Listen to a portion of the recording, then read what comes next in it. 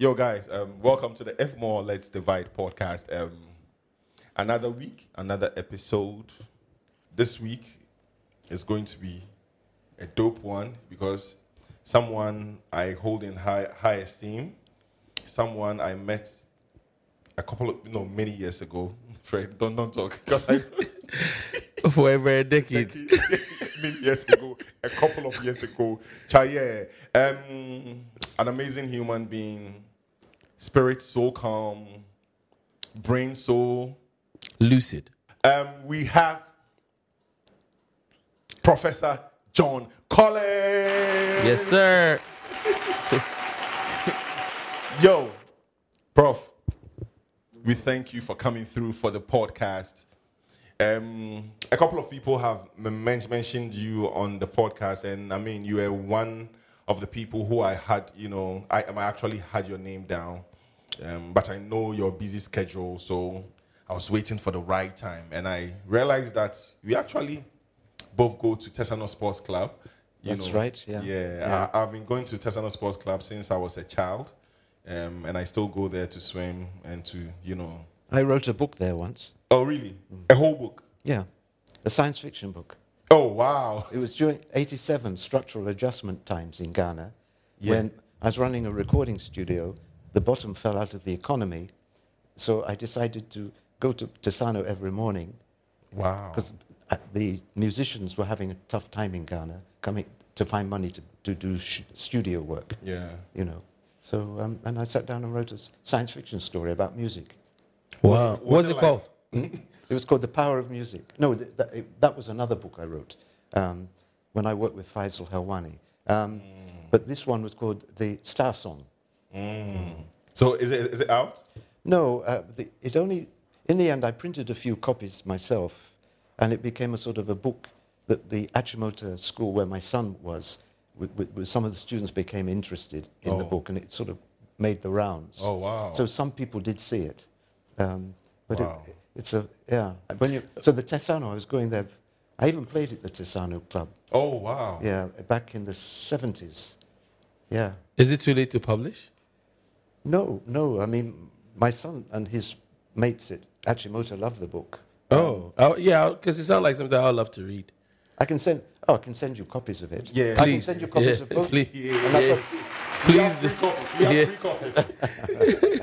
Yeah. Charlie, isn't it crazy that, like people who write, even though I write, even though I'm a poet, like I don't write books. Like I write like. Have you thought about writing books? No. No. Okay. Well, you can write an anthology of your Yeah, poems. yeah, My mother was a poet. Oh. And she had lots of separate poems, and in the end, she put them all together into a single book. Yeah. Yeah.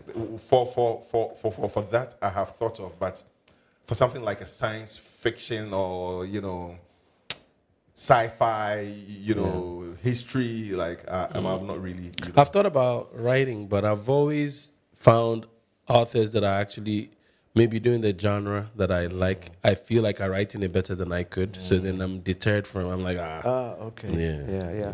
John, do you enjoy watching or you enjoy reading? Which one would you prefer, and then why? Which one do you prefer and why? When you say watching, Like watching the screen, like watching Movies, films, like film. documentaries, or reading films, reading.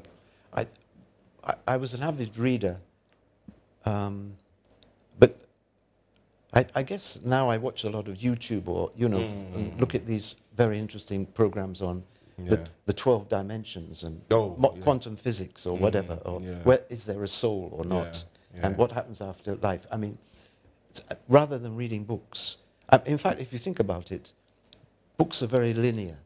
I mean, you can put them in your pocket, of course, but a film can give you a bigger context because of the video side. Video, audio information gives you much more than just reading a book. But I think in the future, people will forget how to read because everybody will be watching TV or... And also AI. Yeah. We might not need even schools. Like, it's actually crazy. You need to think about it. Like, we might not even need schools because, AI is there and would... You could just, basically, whatever you want to teach or learn, you can easily get access to it at your fingertips. Yeah. Fred, you want, or should I? Yeah, I was gonna ask. He said, so you go, and then I'll think of the question I wanted to ask him. It was related to what you asked. It's still on, what you said. You made mention of like what happens after you die, and I know that. Yes. Yeah.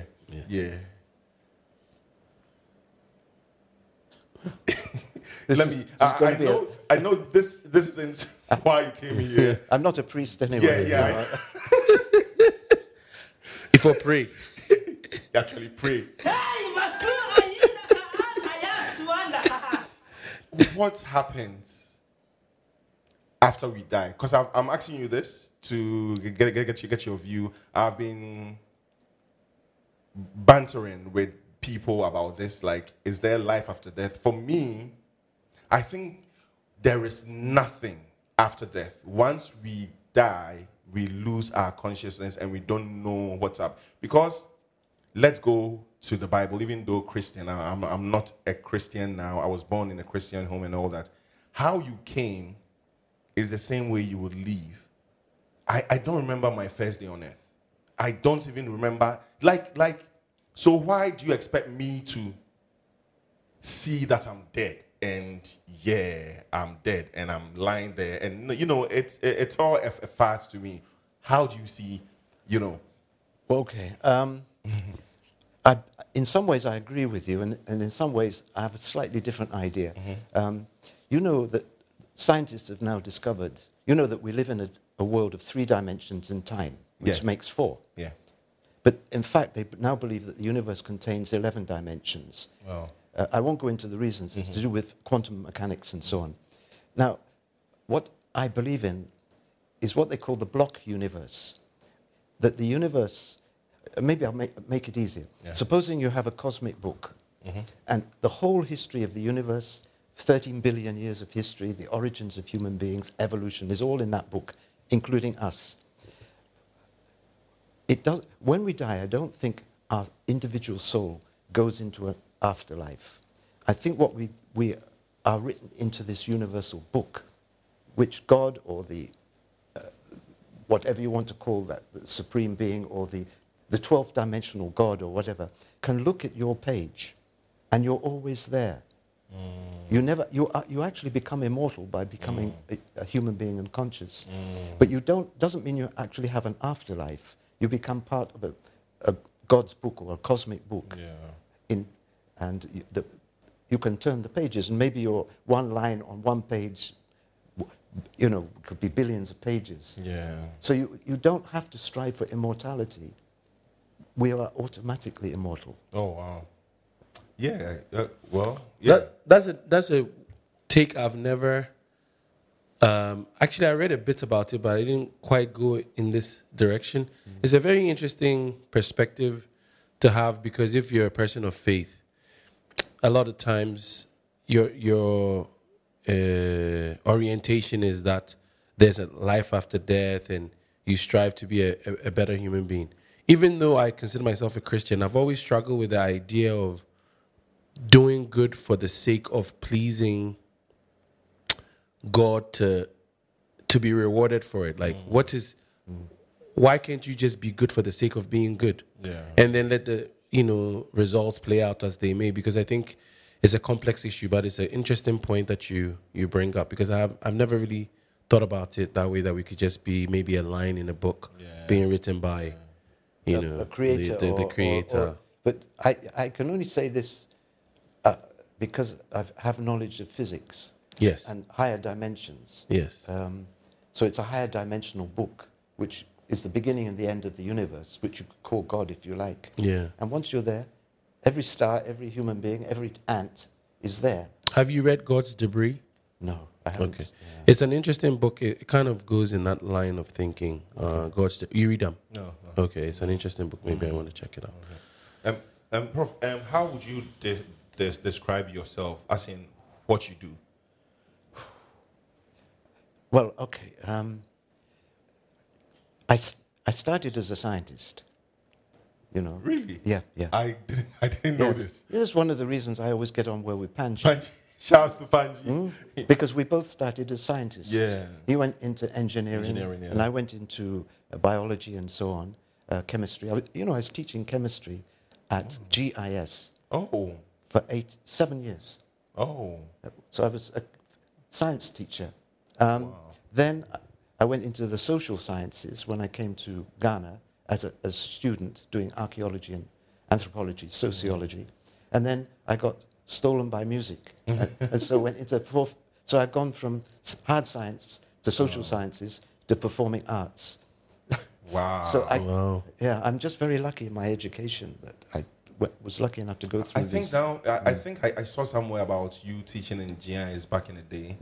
So how did music steal you?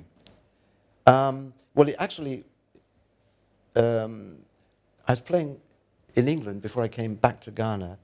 I was playing in rock bands and jazz. I was in a jazz band with my brother, rock bands, and I was raised on jazz. Oh. My parents, both of them, were what in those days they used to call bohemian. In fact, my mother was a poet. Even my dad was a poet before coming to Ghana as a philosopher. But they were very interested in jazz. And one day at school, when I was about 6 years old, I was asked, all the students, the school kids were asked to give one poem they know. So I got up and said, ashes to ashes, dust to dust. If the women don't get you, the liquor must. Bars. Wow. I love that. Is that a poem your mom wrote or something? No, it's the beginning of a jazz song by Louis Armstrong. Okay. And so the teacher freaked out and rushed over to see my parents to see what type of people they were. And then they had to explain. You live with. Yeah. Wow, bars. I'm just imagining how startled the teacher must have been. From a little child. How old were you then? 6. So I knew about women and liquor, you know. Wow, that's it. That's dope. Because I didn't really know anything. But I just love the song. It's called King of the Zulus by Louis Armstrong. It's a lovely song. Yeah. I'm probably going to play that one on my way out. Yeah. King of the Zulus. Yeah. King of the Zulus. I mean, same. After. It's recorded in 1925, I think. But anyway, I was raised on jazz. I was playing rock music, and rock music was originally called rhythm and blues, and it was picked up by the whites in the 50s and changed into rock and roll. And then so I was already into music, and my father was a guitarist and a mandolin player. Oh. And I discovered that when I got to Ghana, I came with a guitar. So it was a hobby. The only thing is at Legon, you had to cover your guitar in cloth so nobody would see it. Oh, why? It was considered the most disgraceful instrument by certain elitist people. And I once had one wife of one professor of chemistry came to my house, my father's house in Legon, saying I've been corrupting her son because I've been teaching him guitar. Because it was associated with drinking, drunkenness, womanizing. Palm wine. Yes, yeah. Wow. And it took me, Konimo was the guy who introduced the high-life guitar to Kumasi. Kwame was the guy who introduced the high-life guitar to Cape Coast University. And I was the guy who introduced the high-life guitar to Legon. Sha. Oh, dope. Yeah. Dope. And there were some very annoyed people at Legon in the music department. What, they considered it like inferior to, like, say, a violin or something? Or a piano, yes. Oh, wow. And they said that, okay, I can teach it, but I should teach classical guitar, Spanish guitar, or jazz guitar. And I said, no, I've already been taught to play palm wine guitar by people like Ike Nyami and Kwame and so on, Konimo. So, and this music in Ghana is at least 100 years old. It's fully matured, and it's dying. You know, this is back in the 90s. So with the burger coming in, the burger high life, and then the hip life, a lot of the natural music was disappearing. So I said, we've got to teach the students. So I started with a class of 8, and then we set up a palm wine group in the department in, when was it, 1997. And now we have a whole bunch of palm wine groups that have come out of the university playing palm wine guitar. Because luckily for us, Konimo, myself, and Kwao were getting older. So we can't be considered to be rascals. Yeah. And I was a professor and so on. Yeah. And at the same time, the church was sanctifying the guitar. If you think about gospel music. Yes. Yeah. Yes. So it was already sanctified. So we managed to get the guitar into the system. Nice. So even in the 90s, they were considering the guitar an inferior instrument? Really? Yeah. Wow. It was beginning to change there, partly because of the gospel music. Okay. So you can see gospel bands. Maybe you can go to heaven, sit on a cloud, and instead of playing a harp, you can play a guitar. Maybe you plug yourself into a thunderbolt for your electricity. But at least the guitar can be played by angels, if you see my point. Understood. But before that, the guitar was considered the lowest type of instrument, and it was only good for vagabonds. And also a lot of the guitarists who were traveling with the concert parties were going from village to village. They were itinerant, so footloose. And in fact, when I was first, my first degree was in archaeology and sociology. So after about 3 years, I was fully into high life music. So I went to African Studies and said, I'd like to do an MA in high life music. And one of the reasons they gave me why I couldn't, number one was they thought it was a subject unworthy of academic pursuit. I'm talking about high life in a Ghanaian university. And then the other reason was that they heard rumors that I used to sleep on the floor with musicians. Well, if you're traveling with a band from village to village, there are no hotels. Yeah. And it was very comfortable. I mean, you have a mat, you have a place where you play, something like a compound house in a village. That's where you perform. You put a stage there for the night. So you're very well protected. You're inside a building, a house. But why did that matter towards what you wanted to study or pursue? Well, the thing is that the music took over. I found... No, I mean, as in, what was their concern with you sleeping on the floor with other musicians? I'd be a bad role model for the students. Oh, as a professor, they take all those Well, I wasn't a professor. I wasn't even a doctor then, of course I was. But that was I'm just amazed at the consideration given to that fact. Like, what does it matter? In my mind, I just can't fathom that, okay, so he hangs out with musicians, so then what? Well, but I guess in the time and era, it was the colonial mentality or the elitist mentality. Because Nkrumah had made the great breakthrough in getting traditional African music accepted at the university. This is why in the music department we used to call ourselves dondologists. It was a joke name, but in fact... I've heard that term before. Yeah. It was because the university was shocked that we'd bring in traditional performers as tutors, lecturers. So that was done by Nkrumah. But unfortunately, Nkrumah was overthrown in 1966. But Nkrumah's vision of using music for national development or national identity was to use traditional African music, drumming, School of Performing Arts, Arts Council, that type of thing, African art music, Ephraim Amu and Philip Begho, the national anthem, and popular music, high life. He used high life for national projects. When he was overthrown, only 2 of his visions were transmitted into the university. So when I studied at the university, the music students, or teaching there, the music students were meant to be bi-musical. That is, they could play traditional African drumming, which was a huge breakthrough, that itself, after independence, or African art music, which is sort of elitist in a way. You have to be educated and missionarized or whatever. But the popular music wasn't. So the students were meant to come out of the music department tri-musical. So what I went in to do was I tried to make them tri-musical. So they asked me to open up the popular music studies. And it was Professor Anidaho, you know him? Yeah, I know. And the people at the top. And they were thinking that even the foreign students coming to Legon, they want to know about traditional African music. Yeah. They want to know about art music. But they also wanted to know what's going on the ground now, popular music. So they brought me in to open up all that. And the first time, they tore up my contract. The second time, they sent a demonstration to the registry against me coming into the music department, and they were all squashed by people at the top who realized that they have to open up the university to popular music studies. That was in 1995 or 96. Wow, recent. Yeah, that's recent. We're like old enough to know. Yes, and luckily for me, an old friend of mine then became head of the department, Willie Anku. And Willie Anku had an open brain and wanted to do studio. He was the one who put the first recording studio into the into the music department. So we worked together, popular music recording technology, and changed the department. So that's how it happened. But all of this was because I'd become so interested in music that even though I couldn't do my MA at Legon, it was a blessing to me, actually, because it forced me into the society, not into the ivory tower of Legon. Right. So in 1972, I started forming bands and doing research, my own research, and that's how I learnt everything.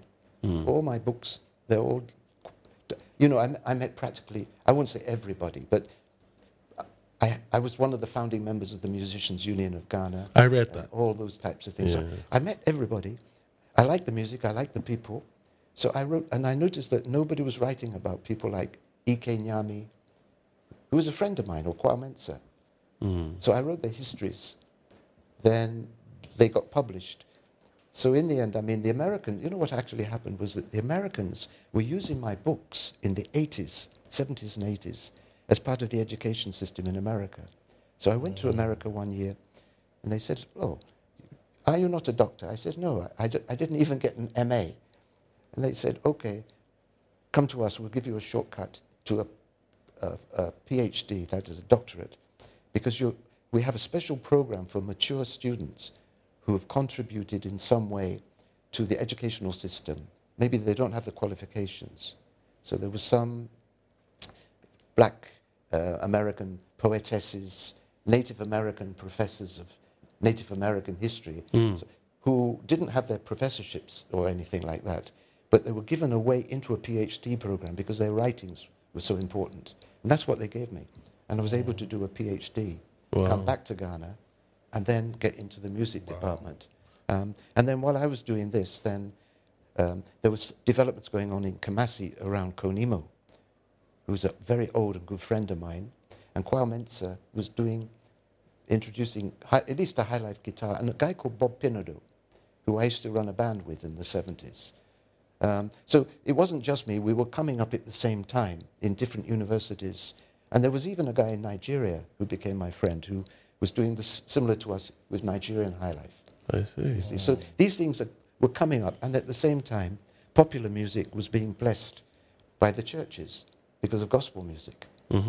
Gospel music, you could say, is something like a version of high life, but sanctified. Yeah.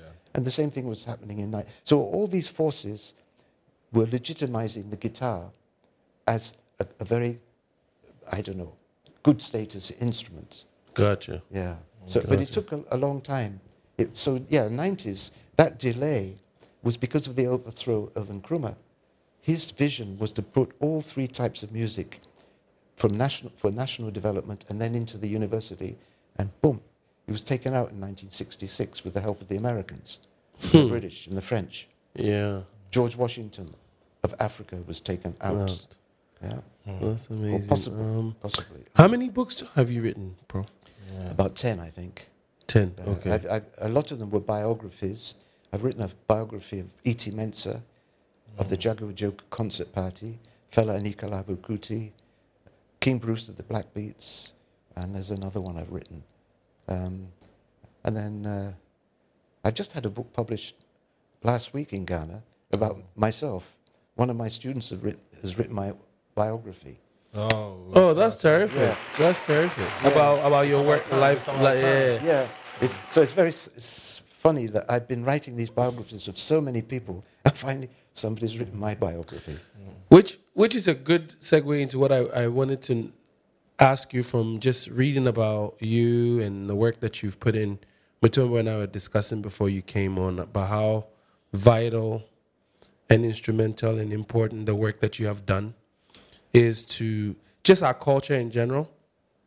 And I wanted to ask if you think we have a healthy culture of recording our history, our culture, everything that we experience as a society, and how from your perspective, important it is for nation building or identity.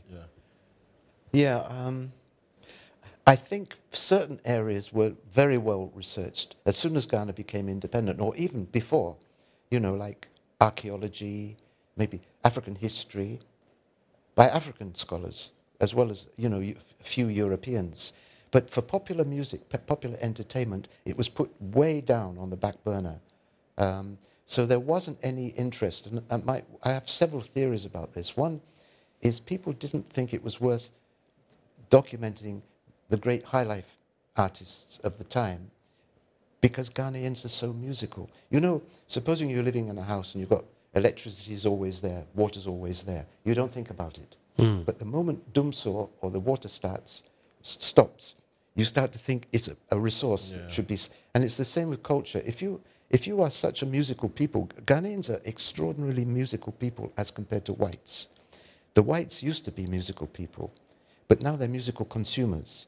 I don't mean they're still musical. They will dance or listen to music, but the number of artists is quite small. Whereas when I was first in Ghana, there was literally not a single human being who couldn't sing in a church choir or a traditional drumming group or choral group. Everybody was introduced to music, and every person would dance. And I think high life was like water. In fact, what one producer told me in the 70s, look, you musicians are nothing in Ghana. High life is like water. It's like a tap. I can turn it on, and if you don't obey me or something or take my conditions, I can find more musicians. You're just like water. Yeah. Well, the water also dries up in the end, like everything else. So I think what happened with me is it was just pure luck that I came to Ghana at the time when there were only 4 people, I think 4 people in the whole of Ghana. Let me give you their names, who were working on High Life when I first came to Ghana. F.O. Sutherland, who became a very good friend of mine through my father. Professor Atana Mensah, who was my father's friend. Professor Bami, who wrote some works on the concert party. And B.T. Casely Hayford, who later became a friend of mine. These were the only Ghanaians who'd done any work on High Life. And I got to know every single one of them. And people like my father was also interested in High Life and so on. Okay. And some people wonder, where did I get all my information from? Well, first of all, I was standing on the shoulders of others. Okay. So there were those few people who could, F.O. Sutherland, for instance, I was working with a concert party. So I went to see her because she used to run a concert party. Right. And she was able to help orientate me. Okay. So that was a very... So at that particular moment, what happened is as I started to move around Ghana and also Nigeria, because the same thing in Nigeria, I'm talking, it's not just Ghana, Nigeria the same. Yes. I started to just simply talk. And it was the music. I didn't go in as a researcher. I never had a research grant. I never went with a mission. Some people will come with a mission. They're going to document African this or African that. Right. I'd already been in Ghana before as a child. I was just coming back to see my father and be with my father. So I didn't have a mission to do this. It was just done because I love the music and love the musicians. And I was perplexed by why these people weren't written about. Look, I had to write the first book on E.T. Mensah. I mean, or Ike Nyame, how did I know E.T. Mensah? Because I was staying in a flat in Osu with his ex-singer. How did I meet, I don't know, let's say Ike Nyame?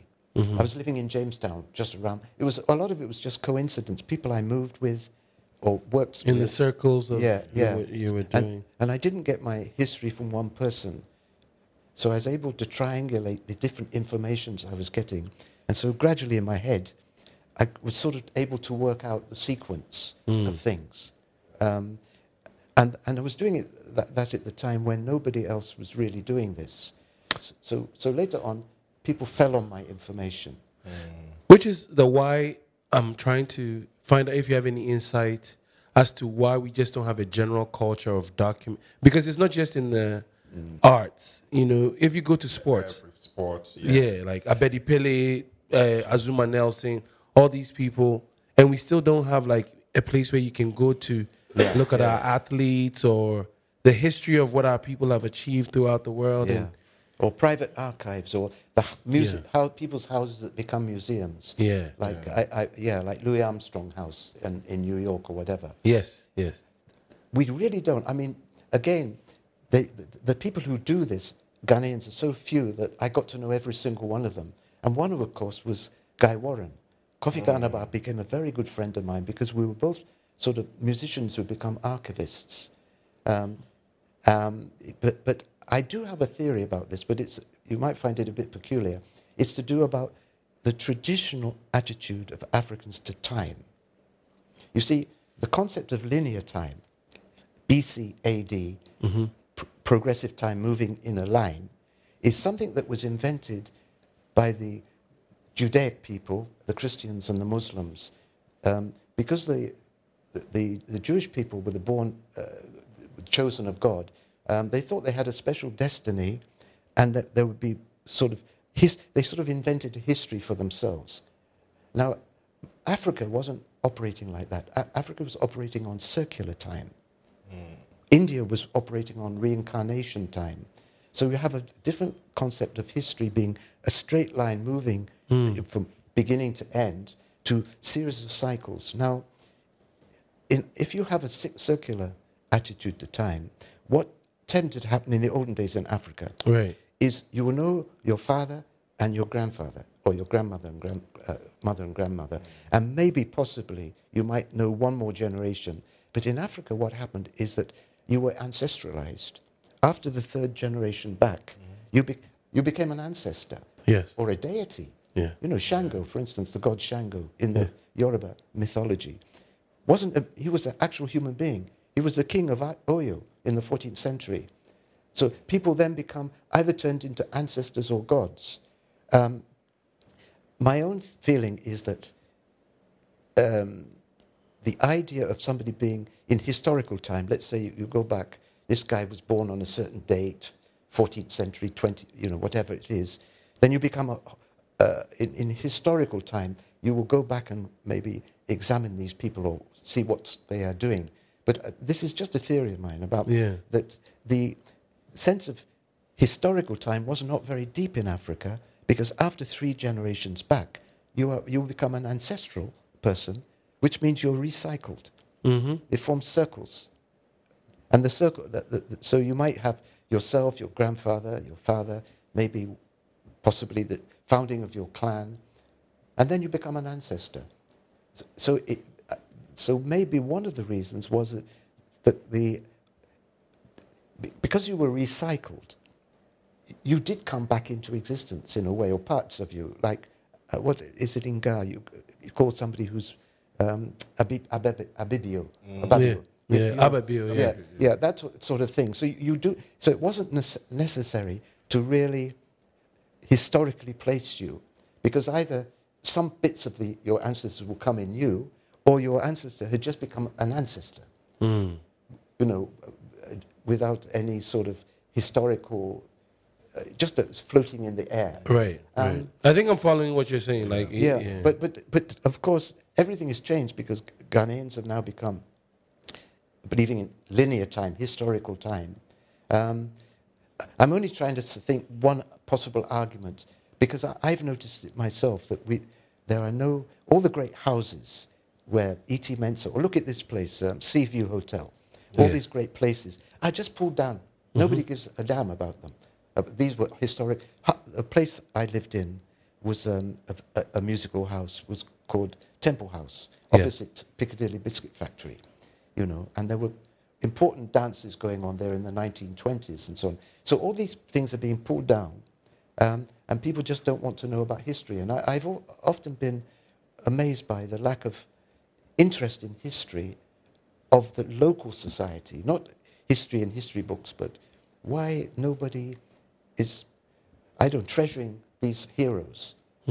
So I came in with a European historical sense of time, so I felt I must write these stories down. Yes.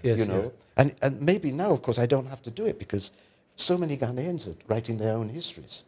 Oh, they are now? Yeah. Oh, yes. Oh, good. Oh, yes. I mean, you're doing it right now. Yeah. In a way. Yeah. In a way we're documenting. So it's an interesting perspective that you've given me, because I've always lamented the lack of, and I think the idea of, patriotism and who you are comes from being able to read about yourself, your history, what your people have accomplished, the evolution of many things. For a random example could be Picasso saying he invented Cubism, right, when the art form already existed here. But if it was being documented, for instance, then it would be hard for somebody else to lay claim to it and say, I invented this, if the history establishes that, these artists already were doing it before you came in. So maybe...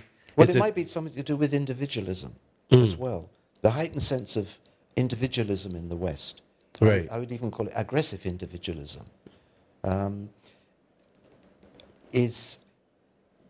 Let me give you an example.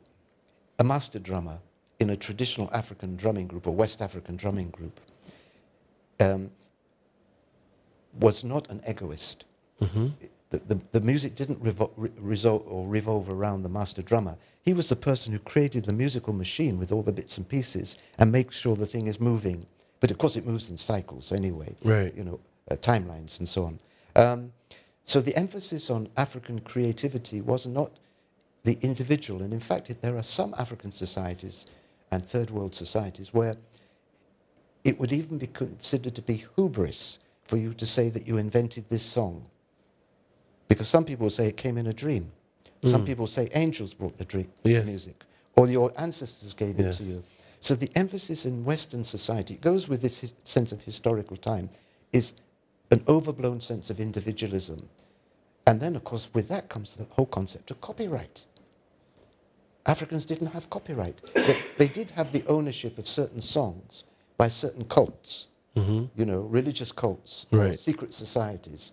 But so you get a whole bunch of things that go with colonization of Africa in terms of culture. I'm not saying they're negative or positive, but they were different from the African system, which is that you don't need a great sense of historical time, because basically after about 3 or 4 generations you become ancestral figures, but you can still become very important for your national identity of those times, the totem of your abusua, your totem animal or clan. You can even become an animal through your ancestral connections. Yes.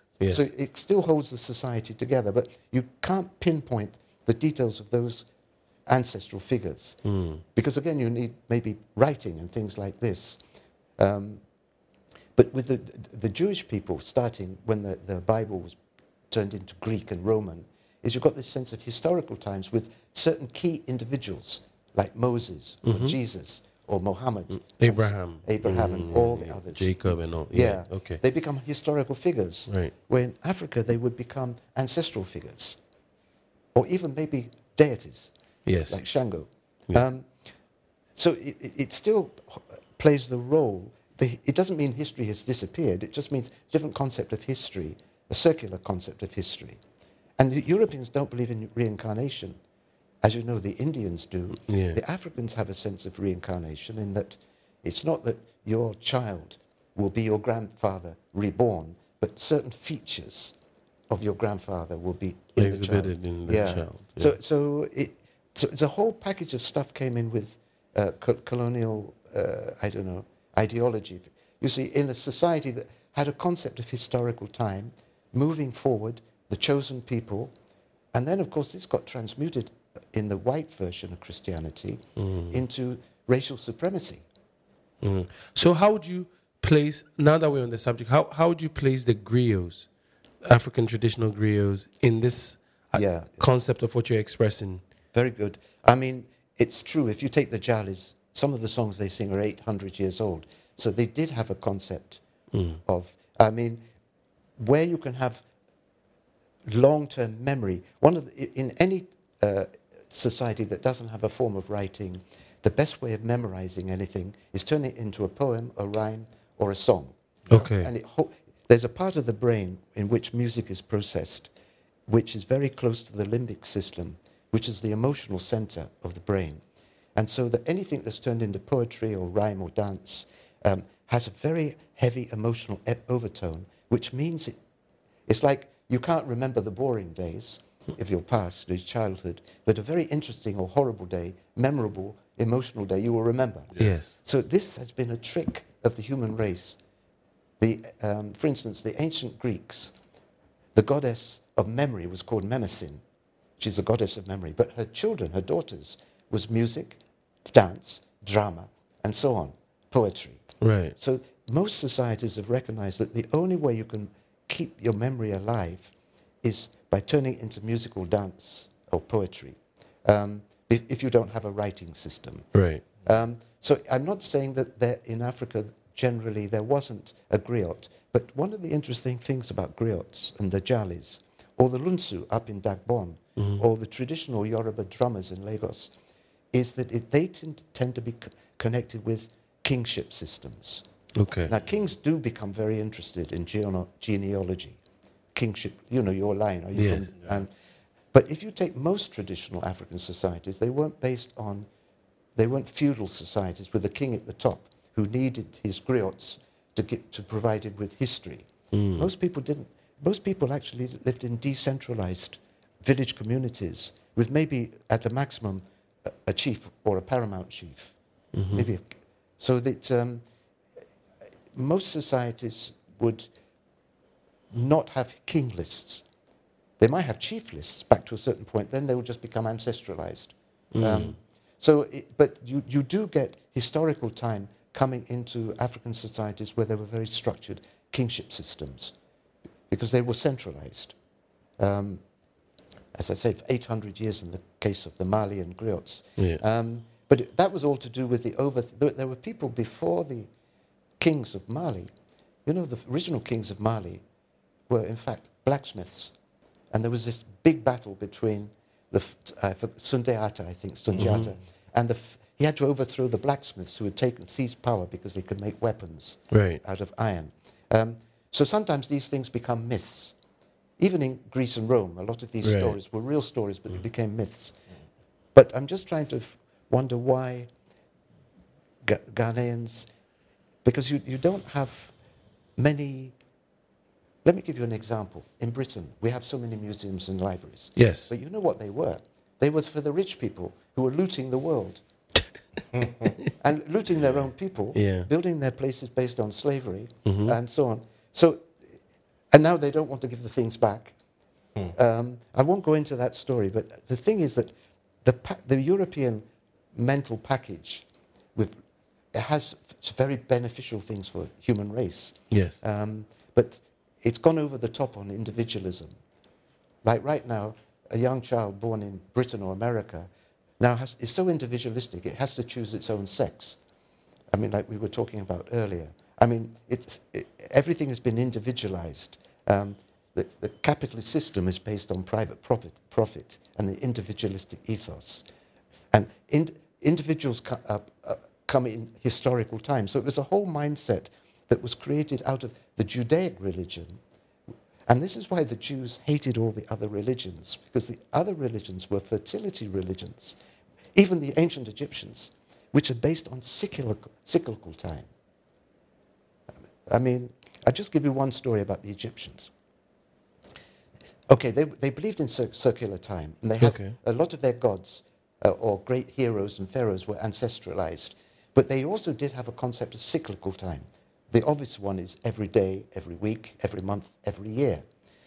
And we have every 4 years for the leap year, right? Yeah. You know what the Egyptians did? And this is a so-called primitive society compared to, we think we're so advanced. What we do in the West is we count up every year is a quarter day more than 365 years and a quarter. So we wait after 4 years, we add the 4 quarters together to get a full day, and make that the leap year with the extra day in February. You know what the Egyptians did? They took all the quarter days and waited till it came to a full year. It takes 1,256, or you can calculate it yourself. And they would have a celebration at the end of that cycle. They called it the Sothic year. Now, can you imagine a civilization that had politicians or leaders or rulers who were thinking in circular time But the biggest circle was 1,206. Go to any politician in the West, go to any politician in Ghana or Nigeria and tell him, are you planning for the year 1,256? They'll say, no, we're thinking about the next 4 years. Yeah. You see? So there are great advantages to circular time.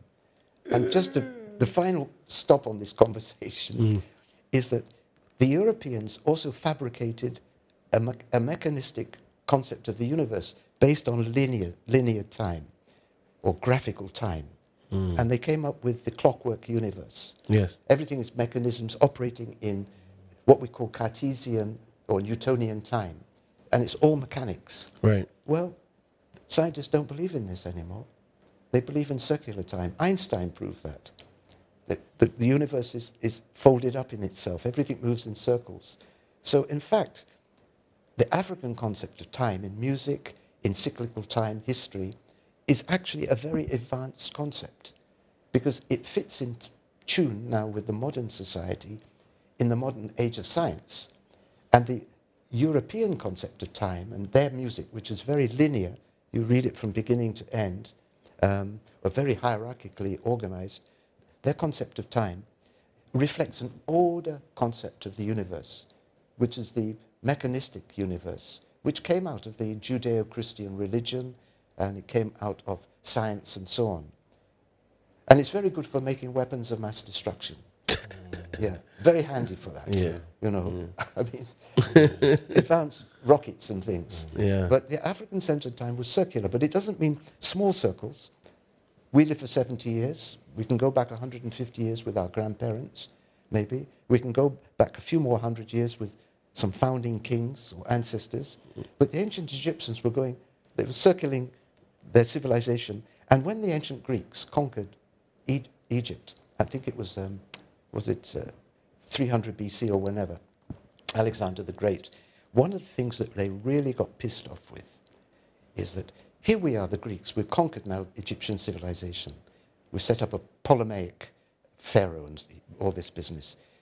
But it disturbed the Greeks to be in a civilization which had already gone into its third or fourth Sothic cycle, because it goes back to about 4,000 or 5,000 BC. So you have a civilization that's so old, it can have a ceremony going on where everybody had a holiday for 1 year. For 1 year? 1 year, 1 year holiday. Not 1 day leap year, 29th of February. No, a whole full year of celebration.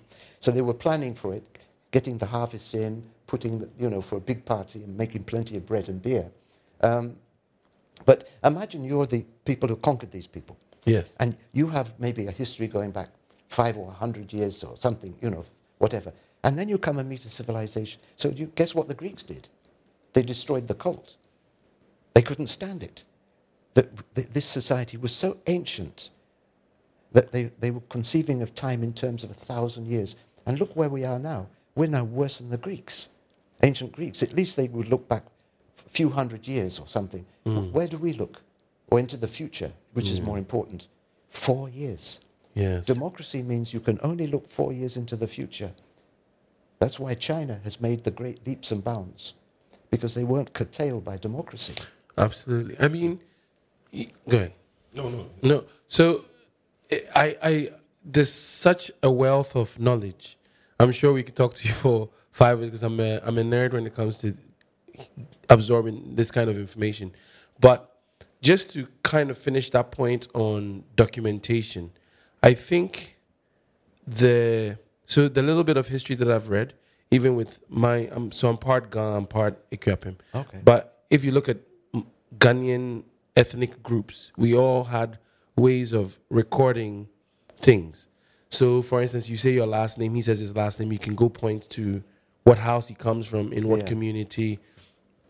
And so there's an existing desire to document and to record, but the only formats that we were probably not using as efficiently is the written version of it. Yeah. And I'm striving to understand why the disconnect.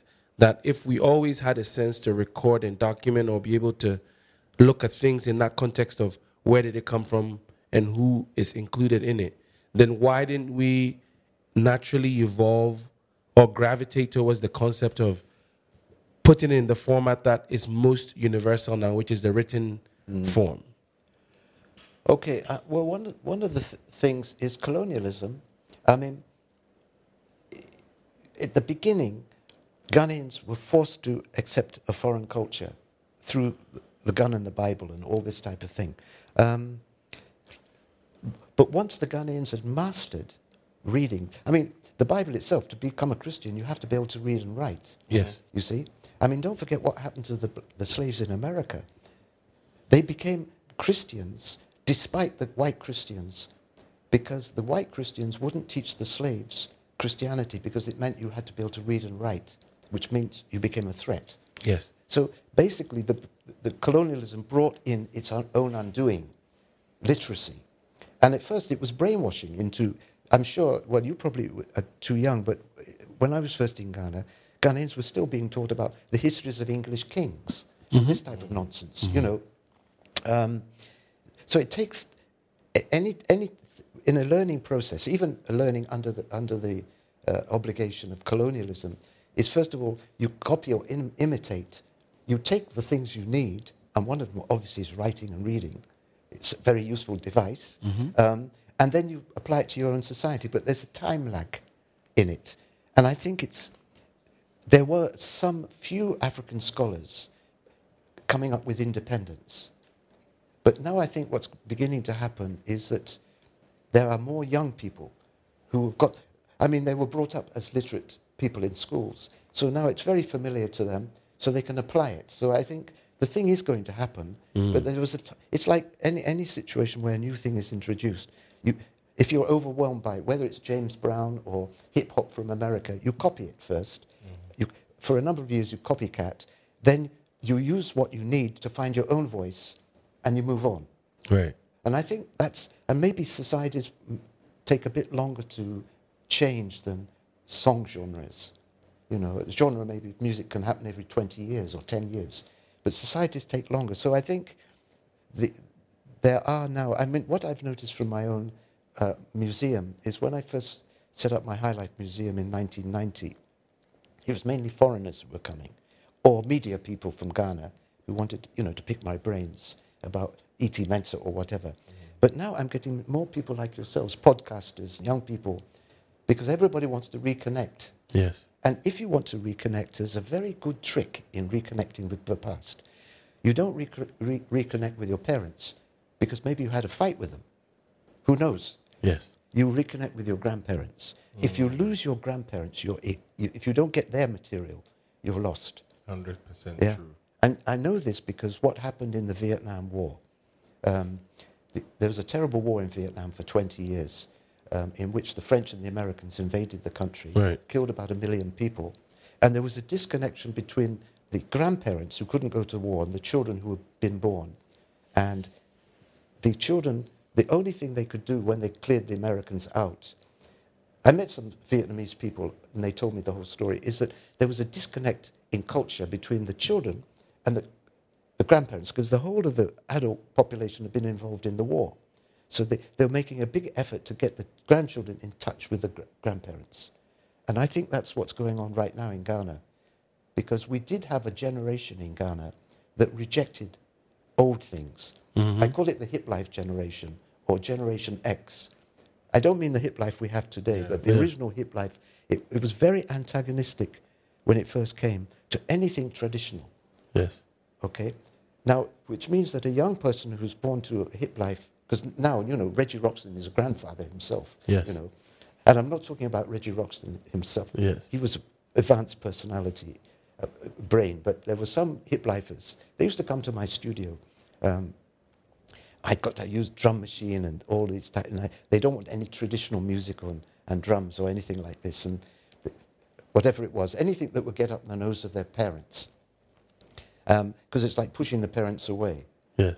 So what you can do is you can jump to the grandparents, and this is a natural phenomenon. It's been going on for millions of years, ever since the human race evolved. The grandparents have been the repository. So when you, as a child, you're learning something from your parents, but sometimes you fight your parents and you go the opposite direction. then the grandparents can come in.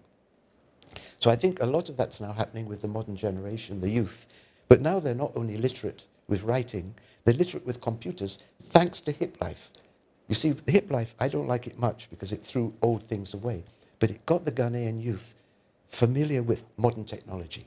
Mm-hmm. So the young technology, yourselves, my son, they know a million times more than I do about technology.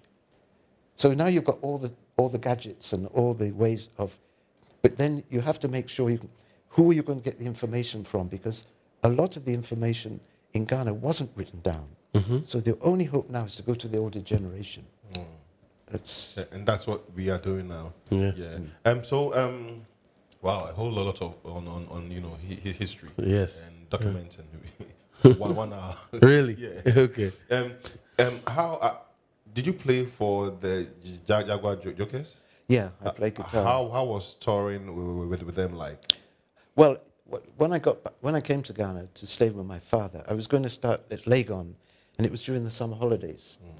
So I had, and then my father had married a Ghanaian lady called my Auntie Ama Adua, who was actually, I think, a Chim from living in Adwajiri, and he built a house for her. So I went to meet my stepmother. This is 1969, and I hadn't started at Legon by then, because the classes hadn't started. And then I was carrying a guitar, and one of her tenants was Opia, the leader of the Jaguar Jokers. Yeah, Opia. Oh, wow. So he begged my friend, and he took me on the road, and that's how it started, even before I started at Legon. Oh, wow. So it was serendipity, and I was playing rock music, a little bit of jazz, but they were interested in rock. So they would use me as a gimmick. They would take me around the villages, white man playing guitar. Yeah. I couldn't play high life at the time. I was actually gonna ask, how was the transition like you playing rock and now? It took me about 2 years, and my problem was, when I was very young, they used to call me Johnny Walker, giddy giddy. My problem with high life is I couldn't slow myself down. I'm not saying high life is slow, but I didn't realize that there are spaces within sounds. I always thought you have a sound, a music or whatever it is, or a drumming beat, and it's boop, boop, boop, boop. You just hear the boop, boop. You don't hear the in-betweens, the silences or the gaps. So the first thing I had to do is I had to slow myself. And that's why I called my first band Boko. Boko, Blow, yeah. Oh, Boko band? Yeah, yeah. Oh, yeah. Wow. Oh, Freddie, did you know the Boko band? I've seen it, but I haven't. Oh, wow. Yeah. That's true. Oh, wow. So, are there any similarities between the rock that you were playing and, high life? I know you said you have to struggle to, slow down and all that, but are there any, similarities? Well, there are some, but the similarities are bigger. One of them was, you see, I was in a rock band, and in a rock band, I was a rhythm guitarist. You have a hierarchical organization. It's like a symphonic orchestra, conductor, first virtuoso. So we had the superstar, the singer, then the first guitar, rhythm guitar, and so on. So everything was hierarchical. Yeah. When I came to the guitar bands, I discovered, I remember asking them, who's the lead guitarist? Lead? We don't have any. What do you mean lead guitarist? You see, what the guitar bands had done in those days is they took the philosophy from drumming, African drumming, where you don't have a lead drummer. Yeah. The master drummer is not the lead drummer. Yeah. All the beats, even the small boy playing the cowbell, are equal. Yeah. So what they did is they took that philosophy. I don't mean consciously, but they worked it into their guitars. So you have about 3 or 4 guitars, each playing polyphonically against each other. So what I met was the most democratic music I'd ever met in my life. Because all the beats, all the voices are equal in traditional African music. And this was transmitted into the guitar band music. So I didn't have to be a lead guitarist. I could be a tenor guitar. You can call it what you want. Yeah. They have different names. So there were some fundamental differences in the music. Of course, certain things were the same, like the use of the blues note. The flattened seventh is used in rock and roll because rock and roll is based on rhythm and blues, which is based on the blues. And they use the flattened note, which is used in traditional African music, like shanty music. So there were some similarities, and it was a dance music, but there was some very big musical differences as well. And I liked being in a highlight band because, number one, it's dance music. I believe that music, if you separate music and dance in your music in a society, you basically killed your music. I'll give you the proof of this, what I'm saying. The Europeans, twice over, have created major forms of music in which they deny dance. One is the Catholics and the Christians in Britain, not in America or in Ghana, but in Europe, they don't allow dancing in the churches as a form of worshipping God. You know, it's not like in Ghana. True. And it goes back that dancing is a sin. And then they invented art music. Then they invented the art music. No dancing. So what they've gone and done is created two major forms of music which have been around for hundreds and hundreds of years, which doesn't allow dance. Once you disconnect music from the body, the physical body, dancing, that music will wither away and end, or will become transmuted into dance music, which has happened in Africa with the Christian churches, or the black Americans. Wow. They're all dancing churches. And that's why Western art music, classical art music, is no longer the dominant form of music on the planet. They took two things out of music, which is the kiss of death. One is dancing, the other is improvisation. And you create a producer music based on those, or without those two principles. The music can exist for 100 years, maybe, a few hundred years, but in the end, it will never be the dominant music of the planet. The dominant music of the planet right now is, first of all, Black American and Caribbean music, followed by African music. Why isn't white music the dominant musical force in the planet? It's been hijacked by every society and turned into something else. So in Ghana, the Christians turned Christian music, Western Christian music, into gospel music, and into dance music. You dance now. Because I mean, I'm always interested in any music that includes dance. Do you think that that's why Afrobeat is now, huge now? One of the reasons, yes. I mean, before Afrobeat, you see, when I first went to Britain from Ghana, you've fallen in love with highlight music, Afrobeat. I'd moved with Fela and all these people. When I used to go to record shops in England, and there were only a few record shops that dealt with African music, like one or two in the whole of London. Nobody was interested in African music, popular music in the 70s. Nobody. If I said high life or Afrobeat or Kwela music from South Africa, they don't, because I'm talking about the youth. They had their rock music and so on. Then, for the first time that African popular music started to penetrate was what we called world music in the 80s. And I was sort of involved with that because I was living here and going backwards and forwards. And that, I would say that it didn't become a major form of music in the West, but it became about 3%, which is the same as jazz. So Youssou N'Dour and all these guys were going. So the connection was made. But what's happened with Afrobeats, it's on a vaster scale. The penetration of African pop music into Europe or America now is becoming the dominant force, or eighth dominant force.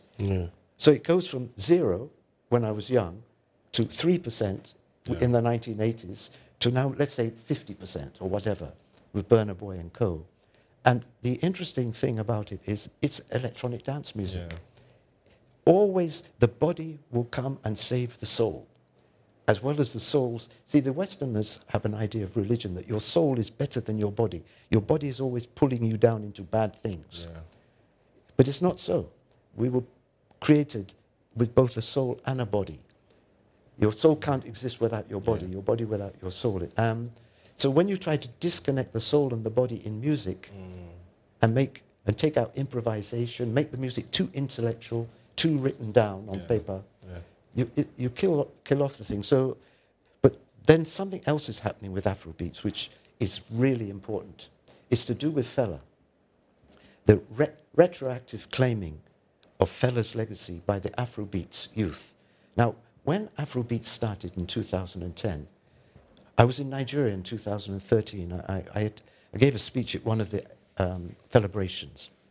And during that time, there was a huge controversy between the older generation of musicians, my generation, who were all fanatical Fela people, and the youth coming up with their Afrobeats. And they had a meeting at Victoria Island, and they asked me to arbitrate, because I was a foreigner, I was from Ghana, and so on. And so the older people were insulting the younger ones. Oh, why are you using Fela's name for your music? We don't know now what type of music is which.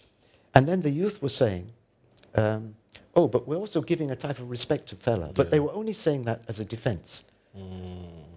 So I got up and they thought, because I'm older, I was bound to support the older people. But I supported the youth on this. I said, every generation has a right to recycle culture and use any word it wants to. But then look what's happened. That prediction or defense saying, oh, that we're honoring Fela, has come back. Because everything now to do with Afrobeats, Fela is absorbed into it. So as Afrobeats has moved from Africa to Europe as or America as a dance music, maybe the lyrics are not heavy compared to Fela, but they're somehow carrying Fela. So I imagine it like a ship. The ship, there's a wind blowing in the direction of Africa, or from Africa to America. Afrobeats, electronic dance music. But a ship without a keel can be blown anywhere.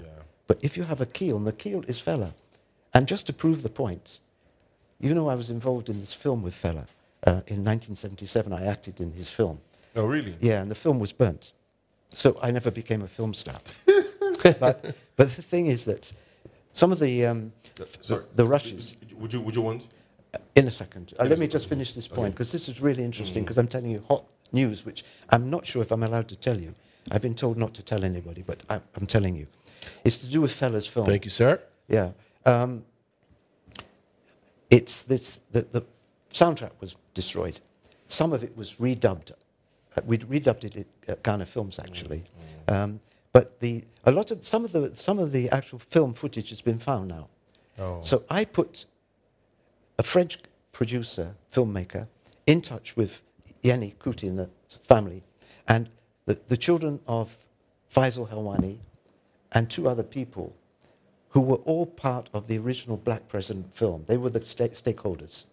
And the plan was that the film would finally come out, not quite the way Fela imagined it, but maybe in some form. What's happened is something quite different. They've decided to make a film about a young Afrobeats musician in Lagos, somebody like Wizkid or somebody, you know, equivalent, who's a bit militant and confrontational with the police and what the goings on. And what they're going to work the Fela's original film into it as flashbacks. So they've actually joined Fela directly with Afrobeats. I mean, this is just an example of this process. Wow. You see, words are powerful.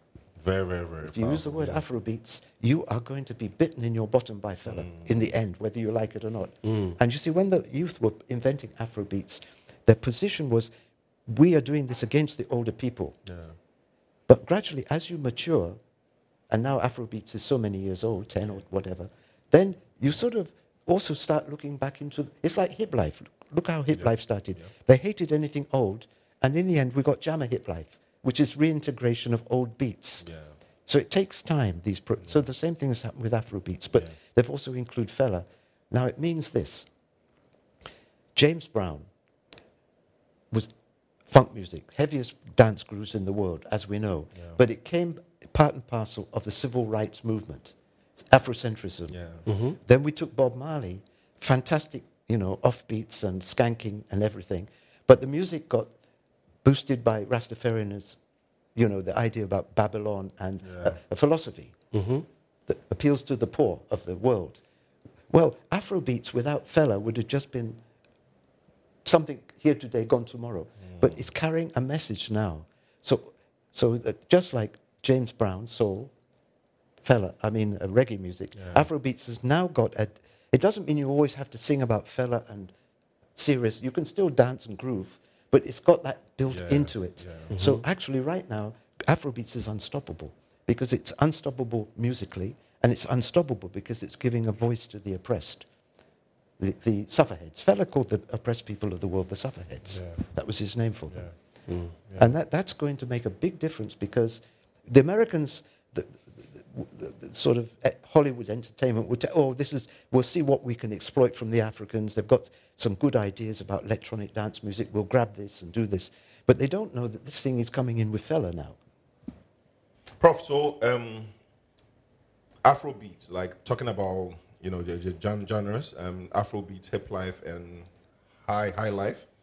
Why didn't we see like hip life or high life cross over, like, you know, the way Afrobeat beaters now? Okay. One of the reasons is the critical role of Black American and Caribbean music. You know, high life, all of these beats in Africa, African popular music, have all been influenced by Black American music, Black Caribbean music. Actually, for 200 years, actually, there's been a crisscrossing music. And, of course, the music coming from Africa in the first place, too. Yeah. The first thing I wanted to say is about slavery. Any society that sets up an institution called slavery is putting a ticking time bomb inside itself. Let me give you an example. The Romans smashed the Jewish state, right, 2,000 years ago, and enslaved the Jews, who became Christians. And look what happened. Who took over Rome in the end? The Christians. Christians. Yeah. The same thing has happened with black music. You bring slaves and, say, 300-400 years. Of course, it's not religion. It's slightly different, but it's still the same process. Yeah. And one of the great jobs of the whites was to prevent the contamination of their own culture with the culture of the blacks. You know, there was a race record thing. You know, there's a musical apartheid system in the United States and so on. So what happens is you put a ticking time bomb, and it won't be you or maybe your children who were taken up by the religion or the music of the slaves. It will be somewhere down the line. It will happen. It's guaranteed. And we've got two living proofs of it. What's happened in Israel and Rome, and what happened in America with jazz or reggae and so on. So the first thing to say is that the first step of the recognition of African music today is the recognition of Black American music, because that was actually in the heart of Babylon, the slaves. They had to be the first cosmopolitans. In fact, this is what Africa's bringing to the world, cosmopolitan. It's not just Africanness or Africanisms. It's the cosmopolitanism of Africans, because they were forced to absorb another culture.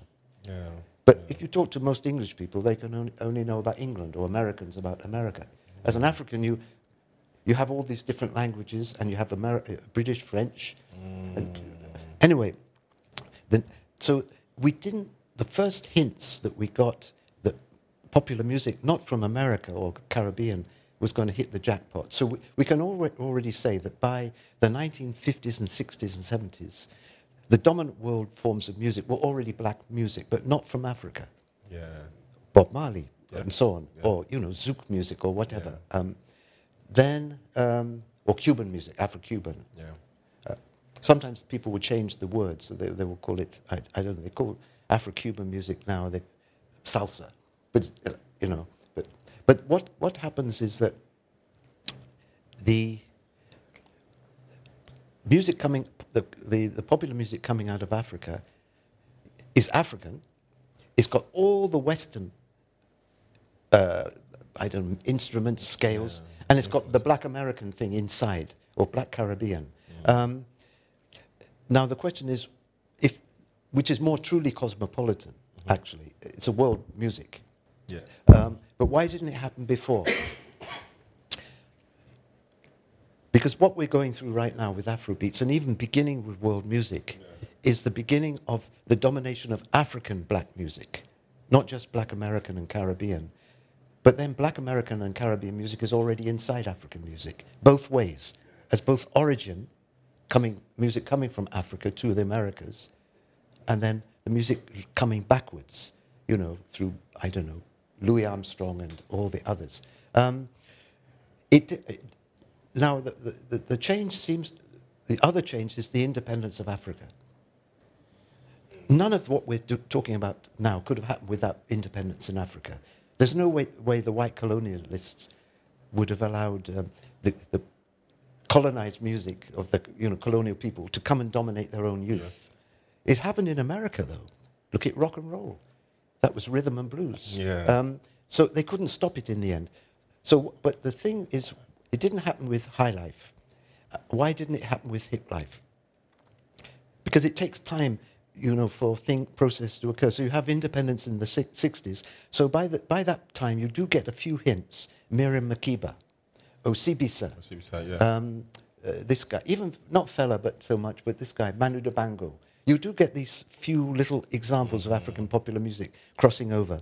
But it didn't really start until world music in the 80s. So that would be a product of it, so that you could say that Africa now and the West are equal, at least politically independent. It didn't happen with hip life because I think at the beginning, hip life was too primitive in its use of technology. They weren't able to handle the technology, so they were using very simple drum. It's like Burger High Life. You're just using simple drum beats from a machine that's not even programmed to do African rhythms anyway, or synthesizers and so on. So there was but why it's happening now is the African, because of hip life and because of technopop, the African musicians are now completely familiar with Western advanced technology. So it's at the same technical standard as anything in the West, but it's got the added ingredient of having African elements, obviously, having the European through the colonial contact, and having the Black American. And there's one other thing too. If we're in the age of electronic dance music, it's maybe some people will say I'm wrong to say this, but let's take dance in America. Not African, let's say white dances. Well, hardly white dances. There are hardly any. I was going to say, Let's take African America, funk. Okay, funk conquered America in the 60s. And actually, funk was the original type of hip life. Hip life. Electro hip-hop. Very powerful rhythms. But they're not inexhaustible. So the Europeans have been borrowing black rhythms for maybe 100 years. But they're not inexhaustible. The rhythms in Africa are inexhaustible. I'll tell you why. I did a survey of how many different drum dances do we have in Ghana from all the regions, the 32 ethnic groups. And mine is just really, it's not complete, but I did try to make some lists amongst the Eves, the Akans, the Nzimas, the Fantis, the Gas, the Northerners, the Dagon people, the whole works. And I got to about 500. It's incomplete. So I just made a calculation that if you take the population of Ghana compared to the whole population of Black Africa, how many rhythms do we have in Africa? We've got 2,000 languages in Africa. There are only 7,000 languages in the whole planet. 2,000 of the languages in the world are in Africa alone. Each language is an ethnic group or a nation. Let's call them nations. And each nation has its own, maybe 20, 30, 40, we don't know. Look at how rich the Ewe or the Akan are, countless rhythms. So I calculated we've got between about 12 and 15,000 rhythms in Africa. That's why I said it's inexhaustible. So if the West now has gone and become so fascinated by dance, and they want an inexhaustible supply of rhythms, this is the place to be. It's only that those rhythms need to be brought by Africans and processed by Africans, and not as raw material for some companies in Britain or America to take the African rhythms and refine them and then copyright them and so on. So I think the reason, that's why Afrobeats is the first generation of, I don't know so much about that piano thing in Amapiano, but at least in West Africa, youth musicians who have been totally conversant with modern music technology, whereas the hip lifers were just beginning, using, and the Burger High Life and that disco era. They were beginning to use technology. But when you took their music to the West, it didn't sound up to the standard. Yeah. Now there's complete equality. Yeah. But of course, so there are a whole number of reasons why not hip-hop so much, but now through Afrobeats, which when all is said and done, Afrobeats now has hip-hop, high life, ragga, all sorts of things. It's the most, yes, it's cosmopolitan, number one. We're living in a global world. It's a dance music that Europeans have tried twice over to produce major forms of music which exclude dance. And they haven't succeeded. Either the music has died off or it's been transmuted into dance music in Africa. Now the Christians, you know, I mean, there were some African churches that still refused to dance. You know, like there was one church in the Volta region that older people refused to allow people to dance to Jesus. They don't. The congregation just disappears. Because people want to dance. Jesus and the prophets danced. Yeah, they did. But don't you? Did tech play a role with the rise of Afrobeats? Because Afrobeats, like 2010, that was when, you know, social media was becoming big and huge, the Twitters, you know, and all that. Do you think tech also played a role? Yeah, the democratization of music production and dissemination, and FM radio and all this type of thing. Yeah, I mean, the thing is now everybody's in touch with everybody. It's just that the world's resources are held in a few people's hands. But a lot of, in the global village or whatever you want to call it, I mean, obviously it's technological, but you have to have the right music at the right time. And this is a product, when all is said and done, of a fusion of Western music, ex-slave music, and ex-colonized people music. It's exactly like what happened to Christianity in Rome. It's taken over the world. And it couldn't have happened unless Africa had become independent. It couldn't have happened unless white youth at some points in history in America took up black American music. Much against the wishes of the elders, you know, with jazz, rock and roll, and all this type of thing. So it's the area of real equalization now. Of the two sides of the Atlantic. So I personally, I mean, being an older generation, I don't like Afrobeats very much. With an S, you know, not fella music, but it's an age problem. But what I've recognized is that, then I tell my students this, because some of my students also say, well, they don't really like Afrobeats. It's not this, it's not that. I said, it doesn't matter. It's a battering ram. You know, it's it's smashing open, not just a trickle, but full flood of African popular music. And all sorts of African music will follow in its wake. Once you open the door, other forms will come. You know, maybe art music, maybe traditional music, and new ones that are being cooked up by somebody right now. We don't know. But you have to open the door, like what they called world music back in the 80s. It was like a door had been opened. I think the bands that really opened up world music, let me tell you this story because I was actually involved, and it's to do with Bob Marley. Island Records. Okay, Bob Marley became sick around about, 1978 or 79. You remember he started to become sick and he died. So Island Records, which is an independent label, was his label. I met them in London in 1979. With a guy called Charles Eastman, who was a very good friend of mine, Ghanaian. And we're two experts on African music, so we were brought to them to have tea and donuts or something. And what they were saying, they wanted now to explore African music. And I realized later what was going on.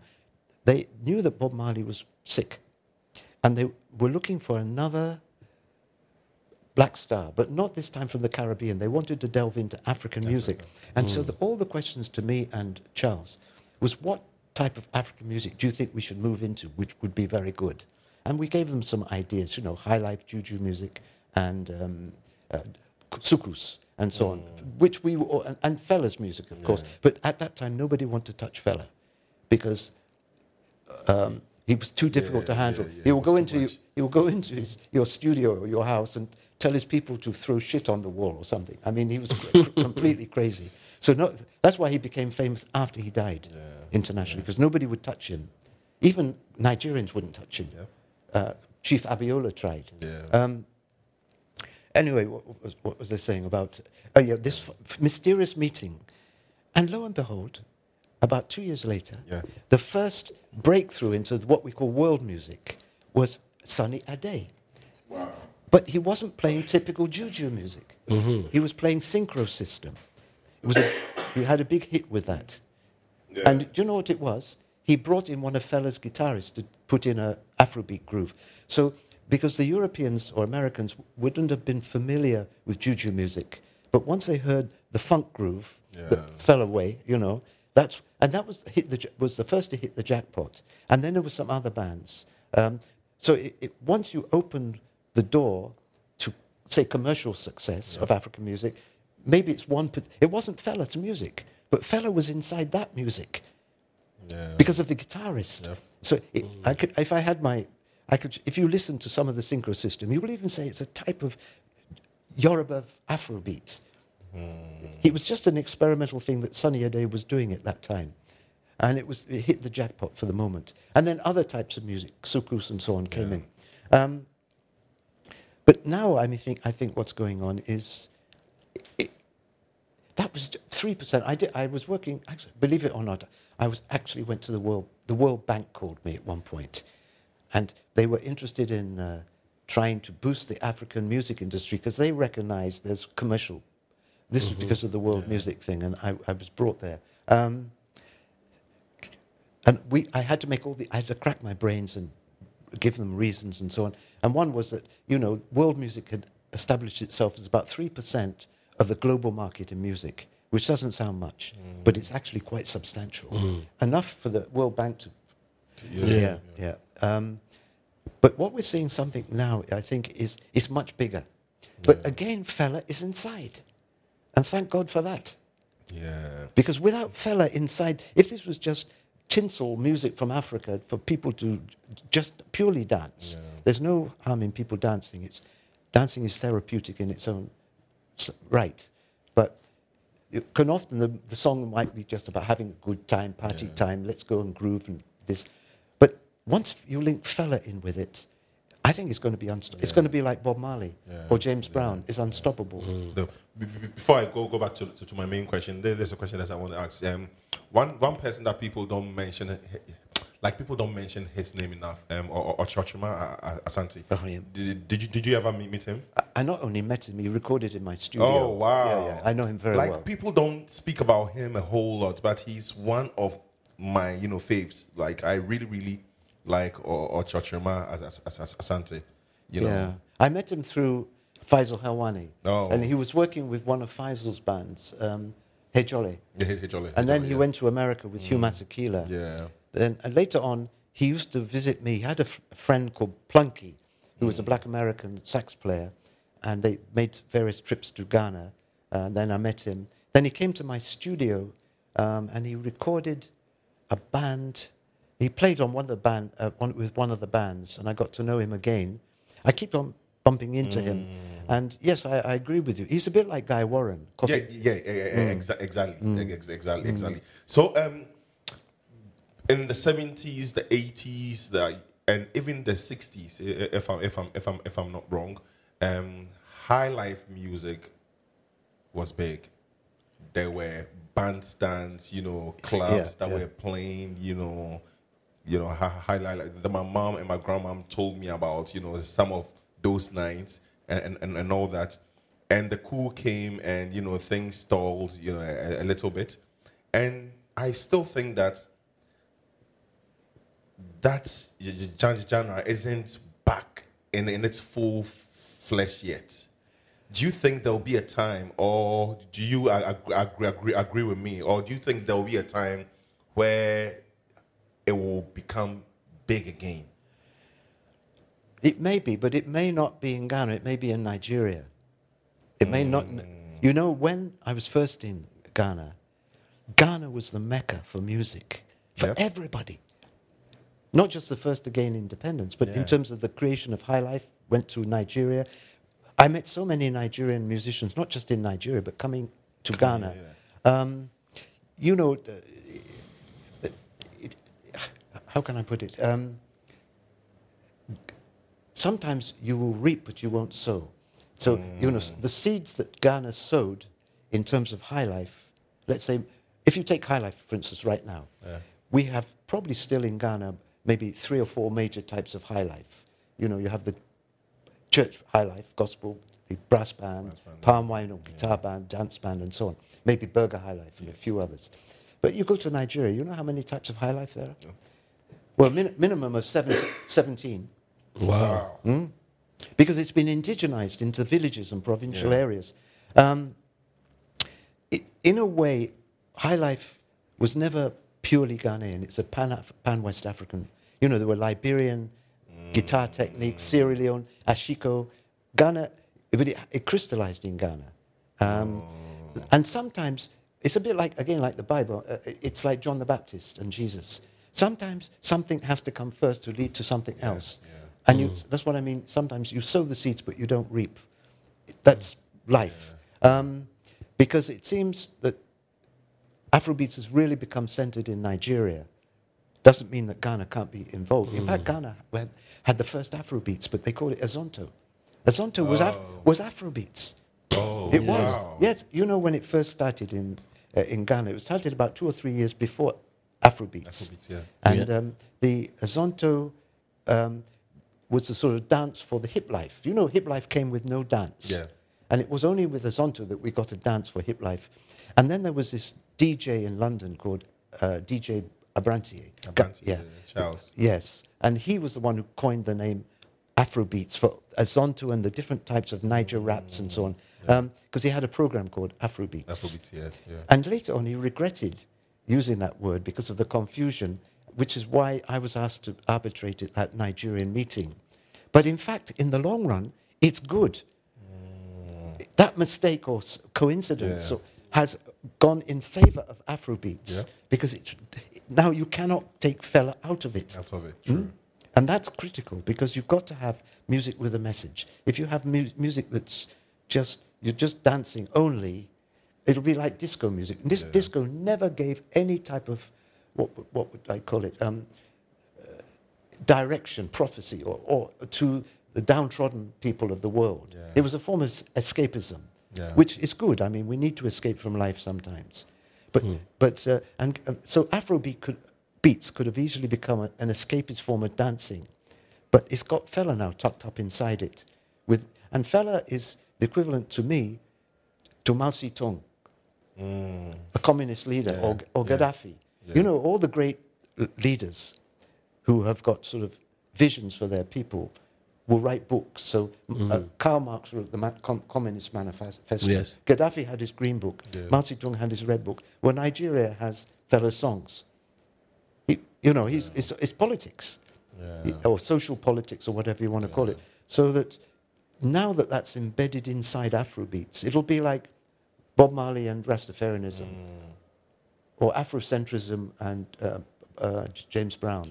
So it's an unstoppable combination of the best dance music in the world, you know, and it's also got funk inside it. So it's got Black American music inside it. It's got all the tricks of the trade of European music in it. And now the young generation in Ghana are completely computer literate. So what's stopping them? There's nothing stopping them. That's why it's happening. Pray. You want? Are we still on music? Yeah. Okay. So, I mean, one of the things we're talking about how hip life didn't get on the world stage, high life didn't get on the world stage. I'm wondering, I think you've touched a bit on it, but I'm wondering if some of it is also, I think, a phrase that you use, maturity of the music. It hadn't evolved quite yet to have like an appeal to the universal ear, where it felt more like high life was closer to an indigenous sound than Afrobeats of today, where it's almost like an amalgamation of, like you're saying, it's global. It's got elements of reggae, dancehall. It's got hip hop in there. all of that melting pot. And I am thinking, I don't know how to express it, so maybe you can put it into words. But I feel like the artist has also found the African expression of the music. Whereas, when we're trying to do dancehall, an African trying to sound like a dancehall artist is not genuinely Jamaican, so you can tell. Yeah. And then the hip life was us trying to rap, which was more African American than not. Then it feels like Afro beats is our thing. That's organically come from the streets of the evolution of all these genres. But when the artists are making their records, it sounds like them, authentic. It's a very interesting thing you're saying, because if you take high life, some of the origins of high life are American jazz. I mean, it doesn't mean it comes from up, but it's an influence. Yes. And hip life, obviously hip hop. Now, when you come to Afro beats, there is no Black American precursor as such. So you're right. Okay. I hadn't thought about it from that point of view, but you're actually right, because even with hip life, at least it had an American prototype, and then they were singing in Shri or Ga. Yes. And then later, retroactively, they brought in the jammer beats. Yes. But it was never... And then finally, they brought in the Azonto dance. But with Afro beats, it's true. I mean, you could call it electronic African music or something, but it doesn't have a direct precursor or input. Say, Congolese music, you can say the rumba, or something like this. Juju music in Nigeria, there was a samba influence coming in from freed slaves. So a lot of African popular music forms have a sort of an important Black American or Black Caribbean element, which was critical for its development. But in the case of Afrobeats, it's true, you can't say that it came from R&B or dancehall. It's everything. Everything, but yeah, that's a good point you made. Yeah, an amalgamation. It's true. It's truly, it's so African that you can't anyway say, well, that it was a copy of this. Yes. Yeah. It was never a copy of anything. It was just itself from the beginning. Yeah. So now let's come back to the present. I know you are in tune, with the sound. You have always been in tune with the sound. And one thing that we usually ask our guests if we are talking about music is who is running things for them now. So currently, who is, who are you listening to, one group that I really, my son also, we really love them. They're called the Cavemen. Oh, shouts to the Cavemen. Yeah. And I mean, they are good. Let me say what I know as Ghanaians you might feel a bit hurt by what I'm going to say, but there are many attempts in Ghana to modernize high life, right? Let's say Kisabidi and all the contemporary high life musicians. Yeah. But what they've tended to do is take something from high life, like a loop or a sound, and then mix it into their music. Yeah. But what the Cavemen have done is gone to a higher level. They've taken the Nigerian form of Eastern Nigerian high life, Stephen Osadebe, that style. Yeah. And they don't just take a little element, they take the whole structure. The thing I was talking about earlier, about the polyphonic relationship between the guitars. Between the guitars, yeah. They brought it in, and they're fully fluent with technology, so that way it's covered. And they've actually taken the old style of Igbo high life guitar band, not the dance band, but the guitar, and they put it into a new form. The Cavemen is a Nigerian group? Yeah, okay, yeah. Okay. They've actually come to visit me at my house. Oh, wow. Both of them. Okay. They're two brothers. Yeah. Oh. So I've been telling my students, listen to the Cavemen, because they're fully competent at the electronic side, and they're just not taking... You see, you can make your sound, you can call it electronic high life. This Brother by Kisabidi, remember? Yeah. It would take a little loop from somebody's guitar band. We still don't know today which but it doesn't matter.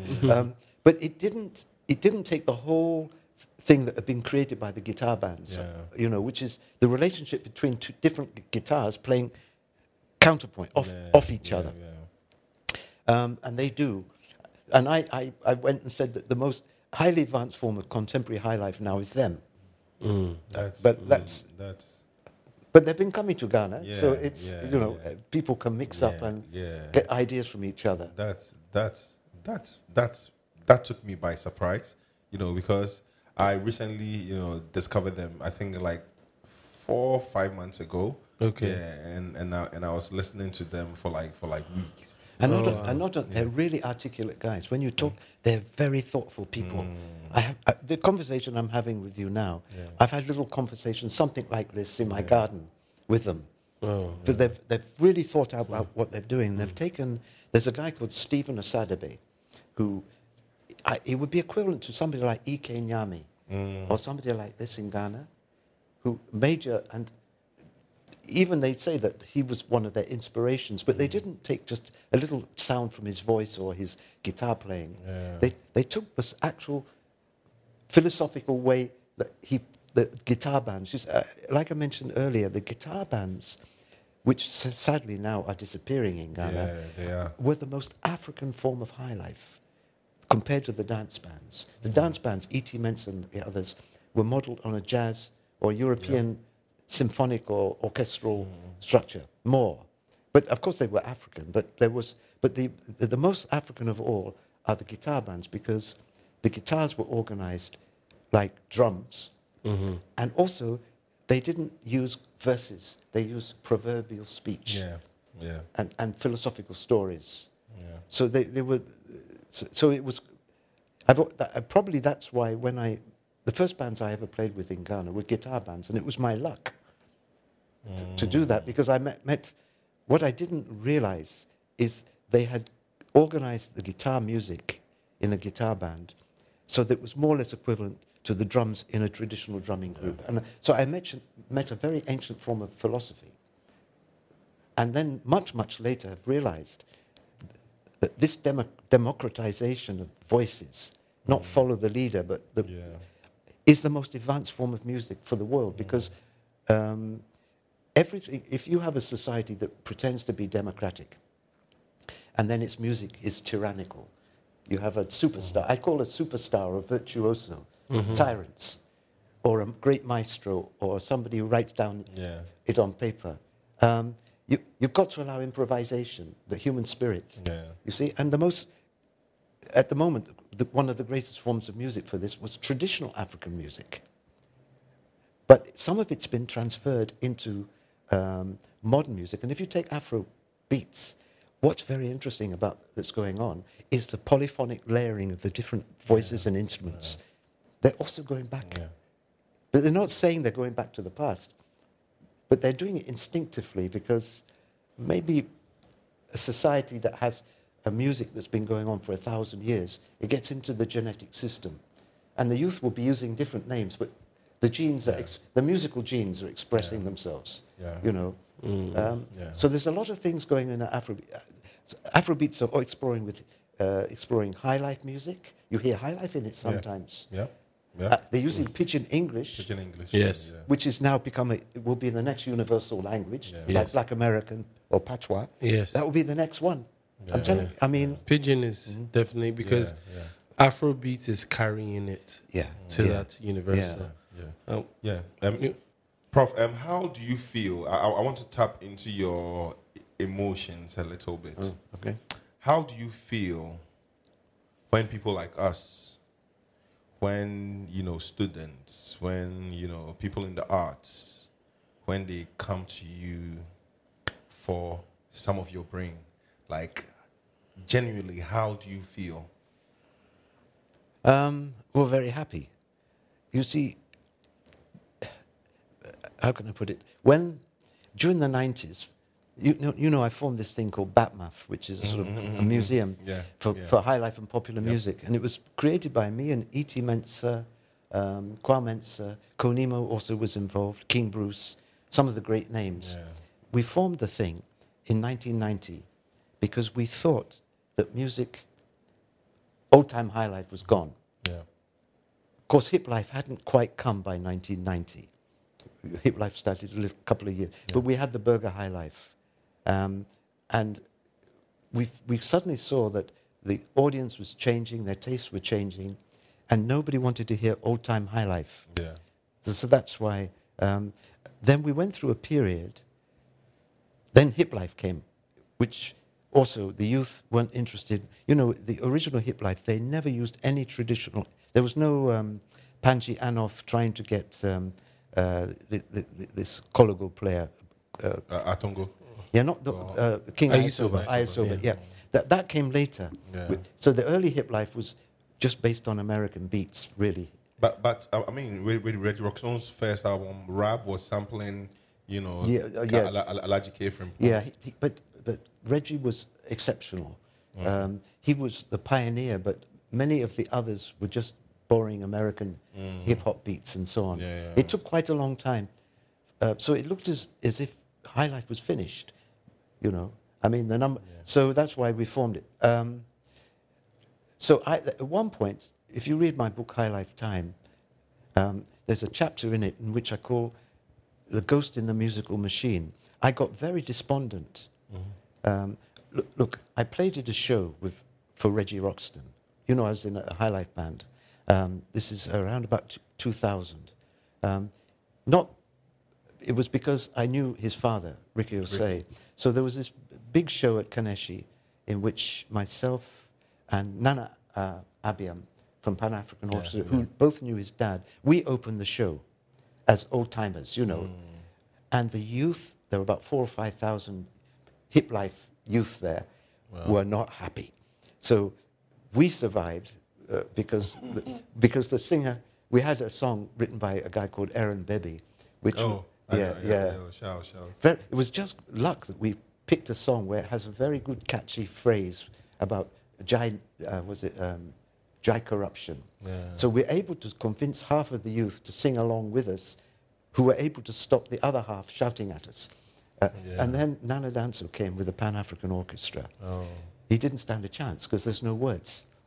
So Reggie had to stop and then allow the hip lifers. Every single hip life show, including people I knew like Shasa Mali, who's a good singer, were doing miming. Every single blessed person was miming. And Nana Danso and the others were sitting upstairs, scratching our hair. What is going on? They don't even have a single live, completely mimed. And then I noticed another thing that also shook me, that they weren't dancing. There's no dance for hip life. Yes. Yeah. They weren't dancing. They were jumping up and down at the stage, adoring the latest fashion or singer. So I felt a very negative energy because hip life at that time was still basically based on hip life or hip hop beats, funk, which you can't not dance to. But these guys had decided that it's not the done thing. The old people dance, so we're not going to dance. The old people perform live, so we're not going to perform live. So I felt a very negative energy. And about an hour or two after the older people, myself and Nana, everybody left, there was a major riot. And I thought, in a twinkle of an eye, Africans who have been working out music and dance therapy for the last 10,000 years are going to throw the whole thing away with this youth. And I got very low, despondent, because I couldn't believe this happened so quickly. Yeah. But what's happened, everything has come back to normal. It was a phase, you see. So during that period, you know, I couldn't have a conversation like this with anybody. Nobody, a Ghanaian, except Panji and Pake. And a few, just a few handful of thoughtful people. Most of the hip lifers were not interested in anybody who was old because there was this rejection going on. But it's like I say, with the museum now, I get so many young people. It's the reconnection between the grandfather generation. I'm like your grandfather, right? Yes. That's what's happened. You see, if I'm your father, you and I might fight. Yeah. It's the trouble with your family. Yeah. Even a girl might fight with her mother. But your grandparents, somehow you can have a more easy relationship. True. So that's what I'm seeing now. I'm seeing the big reconnect. Yeah, nice. The youth now. So I'm always very happy because once you can capture your grandparents' thoughts, not your actual grandparents, but that generation, you can't lose anything. You'll be back to normal. You'll be normalized. The problem will occur if you create a society and follow the American life of getting rid of your grandparents. Then what you do? Or maybe you leave it too late and your grandparents have gone and you disconnect, let's say, supposing your generation had also not been trying to reconnect, that one after you, there's nowhere to turn to.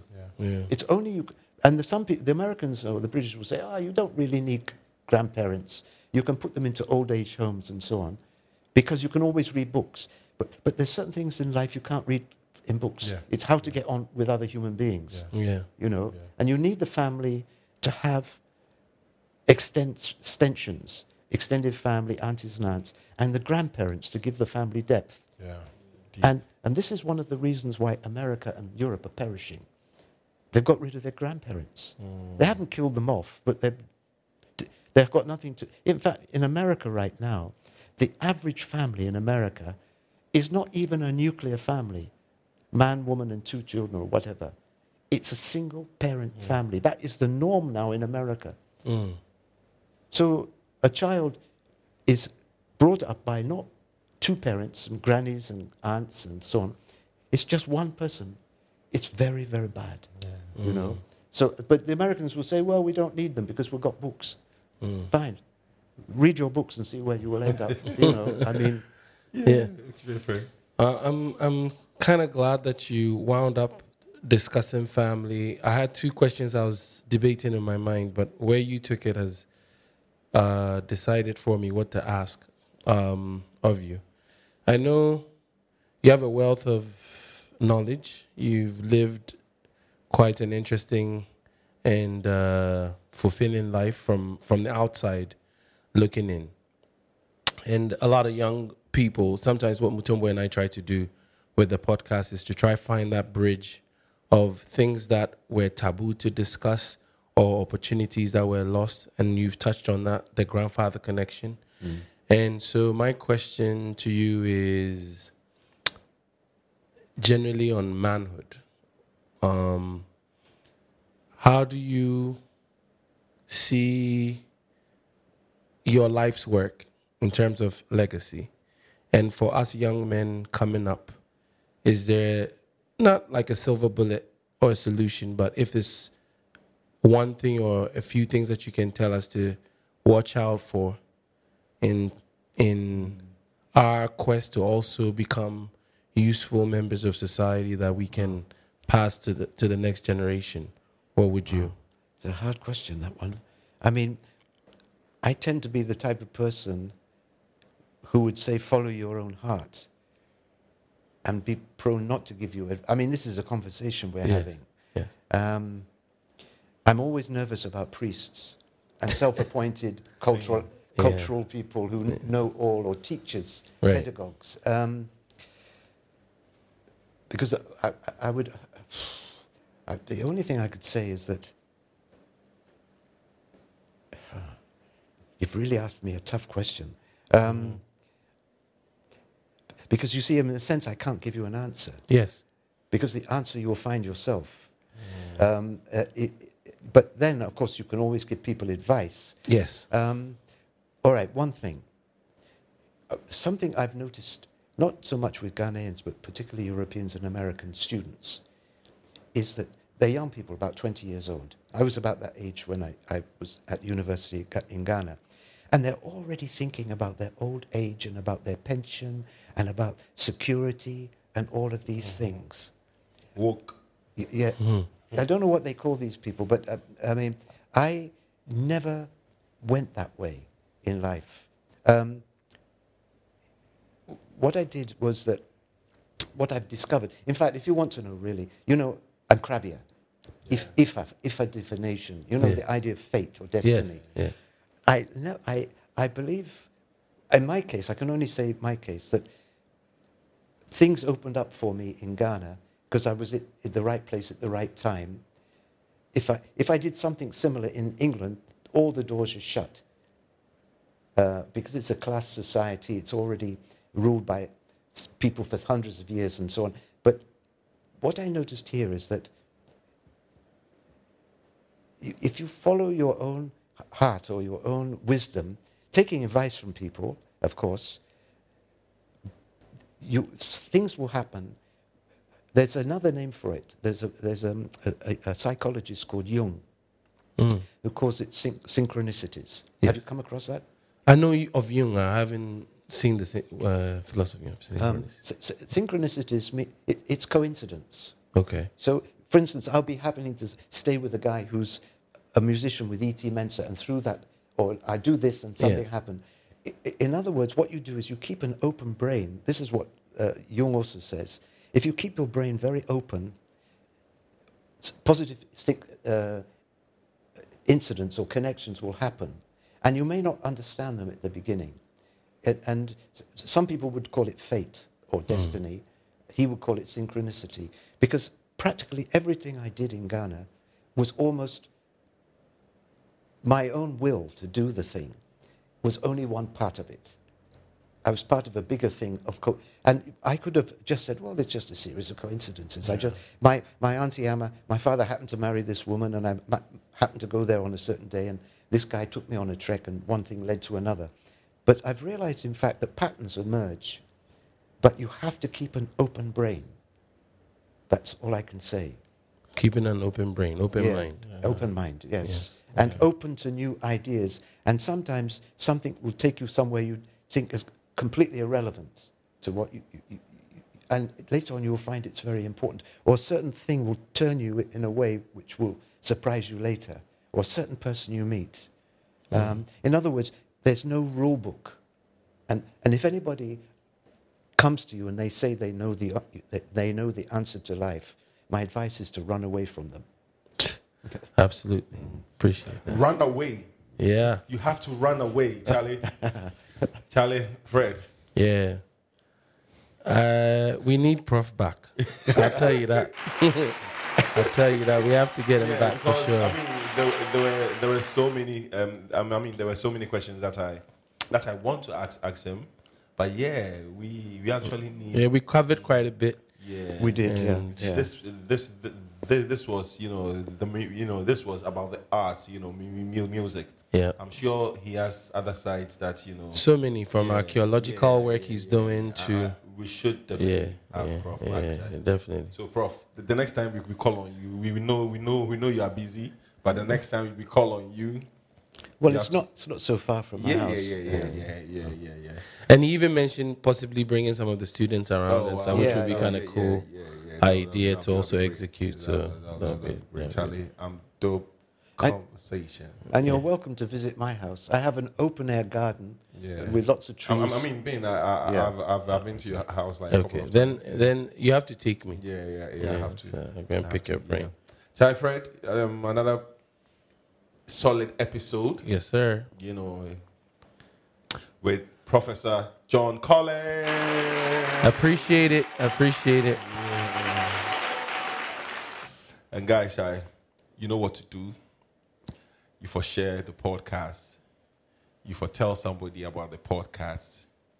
You for leave us review, not just on YouTube, but Apple Podcasts, Spotify, and wherever you stream your podcast at. Share your thoughts. If there are questions that you also want us to be asking and stuff too, Charlie, we would love to. We are open, and so Charlie, you just for tell us, you just for free your mind. And Fred. Yes, sir. The F more, let's divide. Fred. Yes, sir. We are through.